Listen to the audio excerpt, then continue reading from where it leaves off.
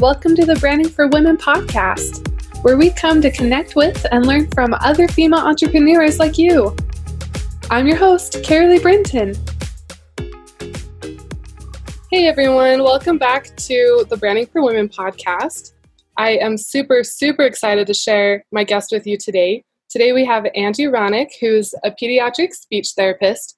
And no matter where you are in life, if you're a working mom, if you get to stay home and focus on your kids, if you're like me and you're trying to do a little bit of both, and no matter where you are in your parenting journey, if your kids are older or if you're like me and your kids just won and you're starting to wonder about speech and their development, Angie's here to answer all of your questions. And so I'd love to turn the time over to her and give a big welcome to Angie Ronick. Oh, thank you so much. I'm really excited to be on. Thanks for having me. Oh, you're welcome. Thank you so much for being here.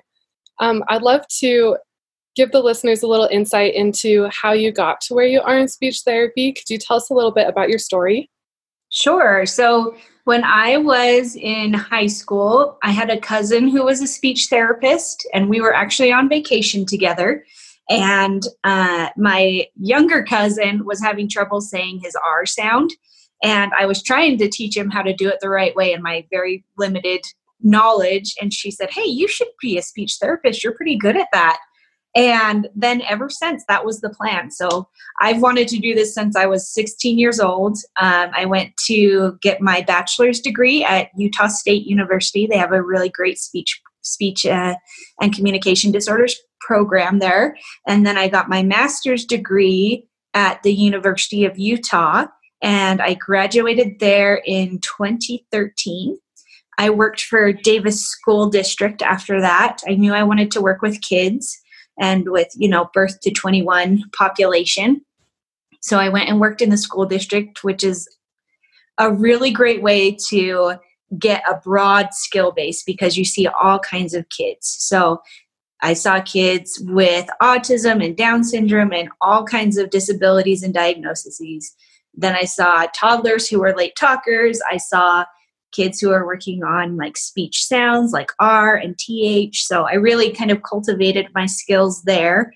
And then in 2016, I decided I wanted to start seeing private clients just out of my home, very low key, and just kind of dip my toe in the water of having my own private practice. So I got my first client in August of 2016 and saw her just out of my home in my kitchen.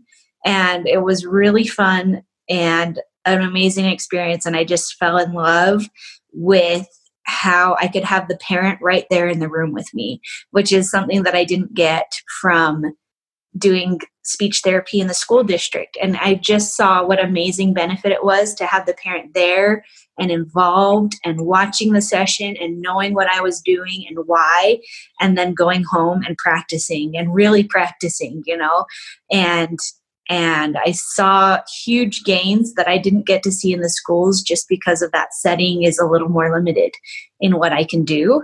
And I just loved parent education and helping these kids find their voices and communicate and interact. So I did that. And so I've been doing this for about 4 years, almost 4 years this coming August. And loving it ever since, getting more specialized and more training in how to teach parents how to help their kids. So wow, that's where I'm at.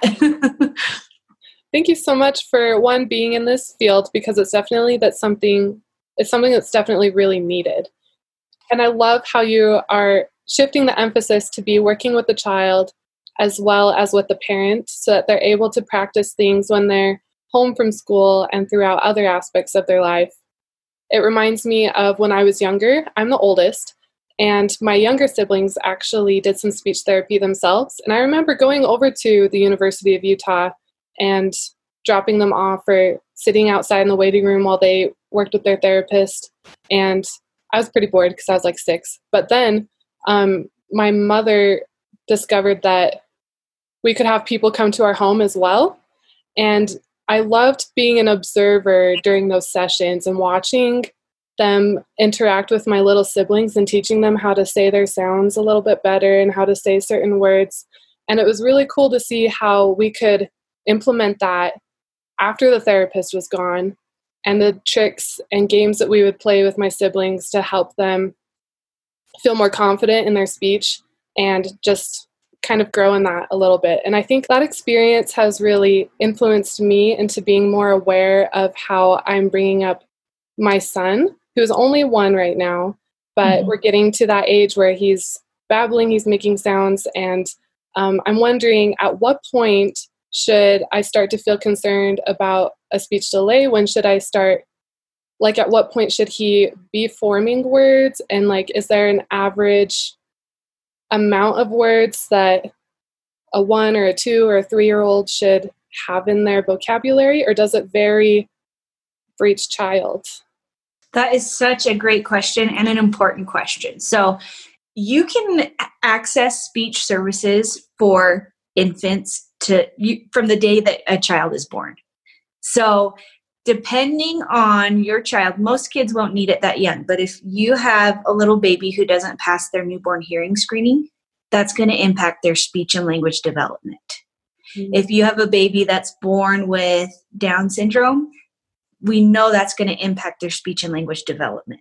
So we can kind of track all these skills from birth until your child is talking that also impact speech. So we call those pre-language skills. So some pre-language skills are things like making eye contact, social smiling, pointing, waving, signing, gesturing. Those skills predict future language skills. So if you've got a little, 6-month-old who's not maybe looking at you when you're talking or turning their attention to you when you're speaking, you might want to start focusing in on that and having maybe reach out and see if you can consult with a speech therapist and say, okay, how do I build this skill up so that we are prepared and have a good foundation for language and speech later on. So we want to focus from birth to that first year on those pre-language skills. And then as your baby starts babbling, there's 2 types of babbling. One is called reduplicative, which is like ma, ma, ma, ma, ma, ma, ma. And then the other is called canonical or variegated babbling. So it varies. Ma, da, ba, da, bu, that kind of jargony speech. So the more simple babbling is that reduplicative babbling. And so if you have a 1-year-old who's still doing that reduplicative babbling, you're going to start thinking, man, it's not getting more complex. It's not starting to sound more like speech.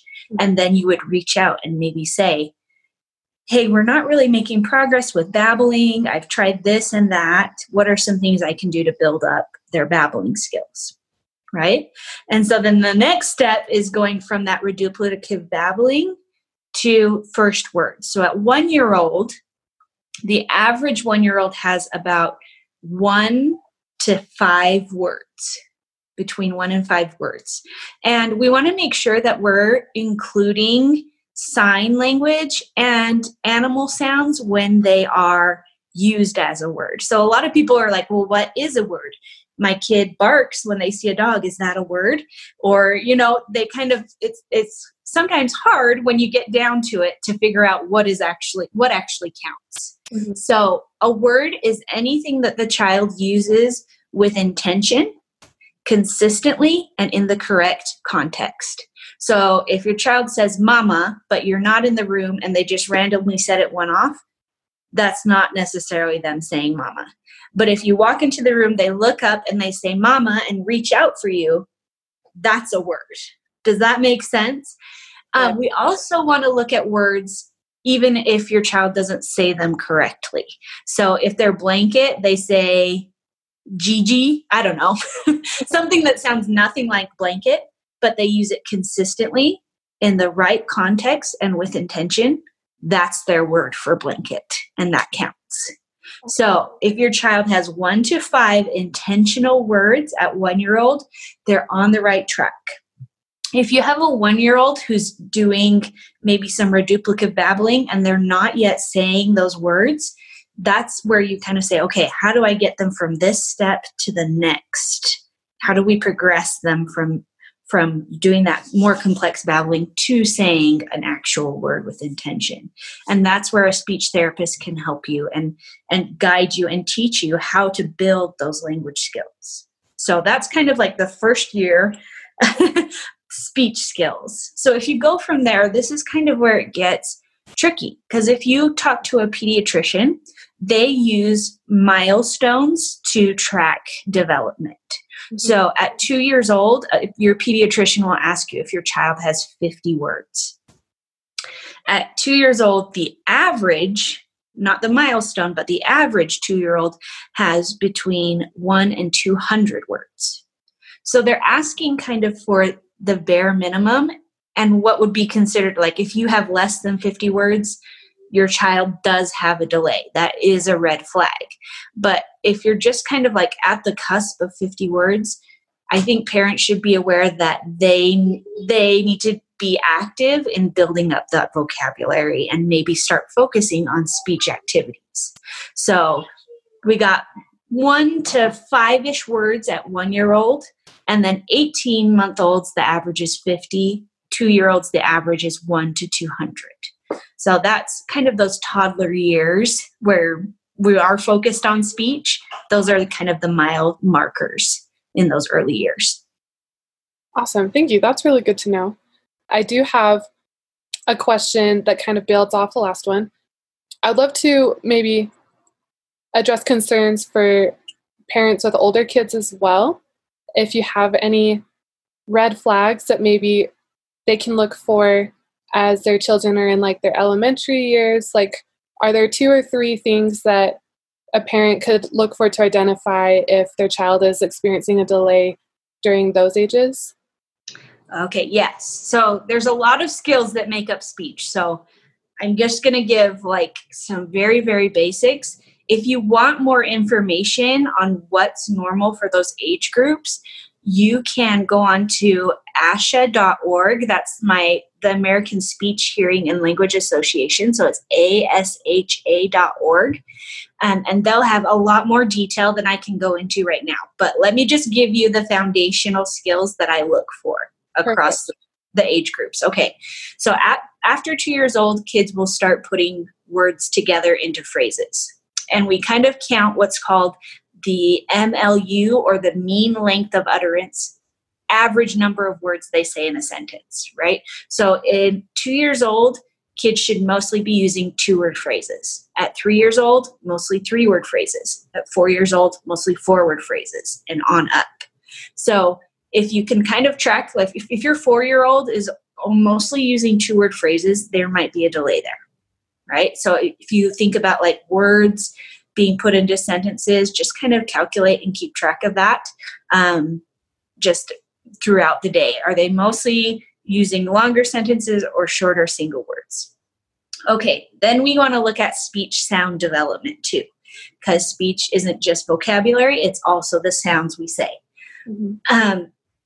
At 2 years old, your child should be about 50% understood by a stranger. They should understand about half of what your child says. At 3 years old, it's 75. At 4 years old, your child should be 100% intelligible, or people should understand 100% of what they say. And so if your child's hard to understand, that's when you'd want to reach out and figure out exactly what speech sounds they're having trouble with, and make sure there's no other problems going on. Sometimes there can be like structural differences that make it hard to say a speech sound that need to be addressed. Like enlarged tonsils can sometimes make problems for speech sounds, or if there's a cleft palate that's gone undiagnosed, we want to take a look at that. So they should be 100% intelligible by 4 years old and be putting 4-word phrases together. From kindergarten to like 6th grade, the best way to identify speech problems is by listening to a child tell you a story. And when they tell you a story, can they give you a clear beginning, middle, and end? Or are they talking all around it? One way that I describe kids in the elementary ages who have a language delay is that they're a labor to listen to. You have to put a lot of effort in as a listener to follow their story and understand what they're talking about and it's sometimes a long story and they're not getting to the point of the story. And so you're listening and trying to figure out what the point is. And it takes a lot of effort on your part just to sit and listen. If you have a child that you're thinking, oh my gosh, that's my kid, there's probably a language delay going on there, a language deficit. And that's something that as an SLP, a speech language pathologist, that I help address. I can teach kids how to form a story, how to form clear sentences, how to get a main idea across, how to tell a complex story.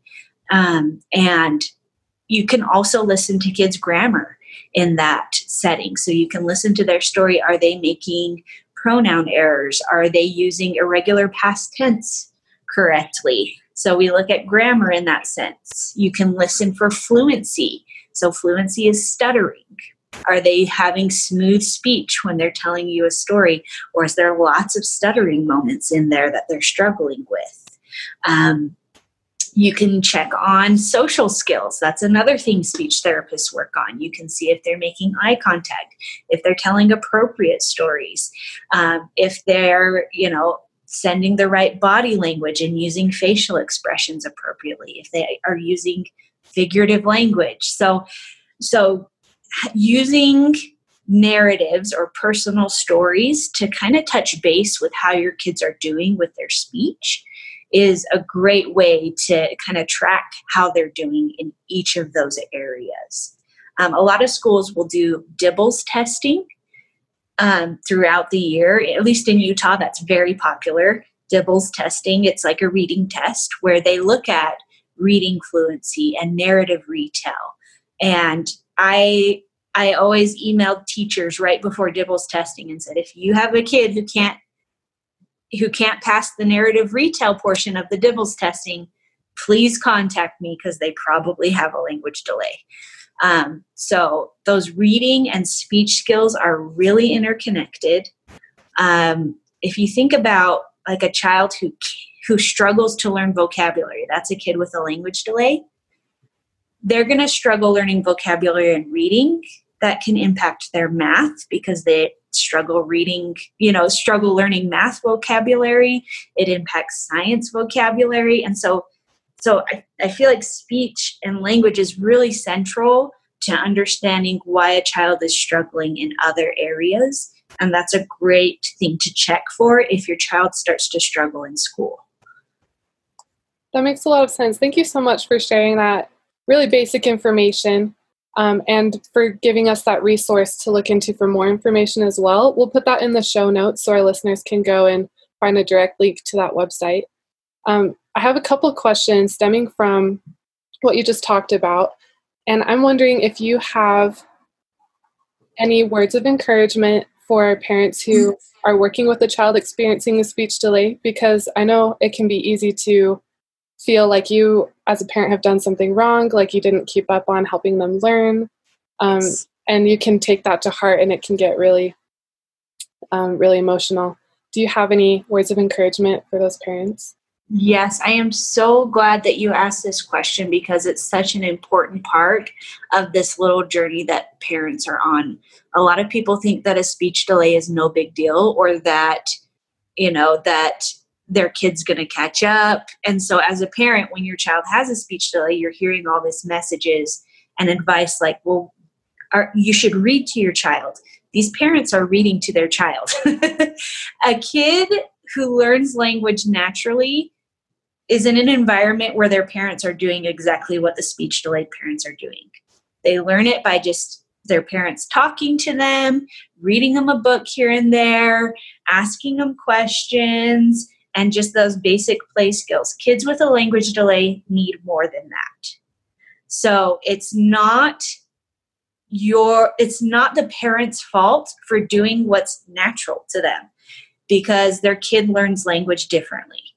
And so part of that journey is recognizing that your child learns language differently and there's a learning difference there and a different learning style and then addressing it. So I think taking that burden off your shoulders of, I didn't read enough or I haven't talked to them enough, I didn't play with them enough, that's usually not the case. I've had maybe one parent in my almost 10 years of experience so far who I watched them interact with their child and they weren't talking enough.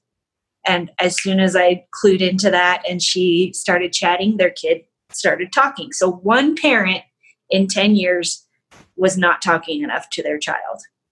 And I think that's a testament to the fact that it's not a parenting issue. It's just a new way of interacting. The other thing that I wish parents would understand is that this is not an issue that you are responsible for fixing all on your own. As parents, we feel like we're kind of on the front line. I'm a parent myself. I have 2 little girls, and I definitely understand the feeling of I'm their first teacher, right? I'm the one that's setting up the foundation. And if there's something, a difference in the way your child learns language, or there's a delay there, you feel like, oh, I didn't set that foundation. And it's my job as a parent to get them back on track.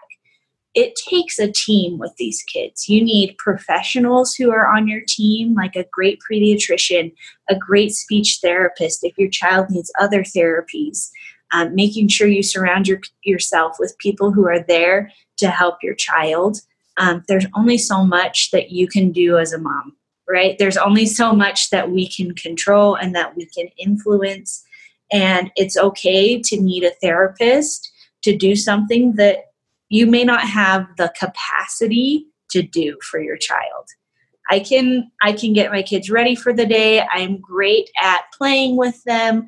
I'm really good at cooking dinner for them. But something that I cannot handle is teaching them how to ride bikes. I lose my patience. It puts me in a terrible place. I don't know why that frustrates me so much, but I am not the bike teacher. I am not the tooth puller in this family. Those are things I do not have capacity for. And so some parents do not have the capacity to be their child's speech pathologist, and that's okay. It's not all up to the parent to catch your kid up.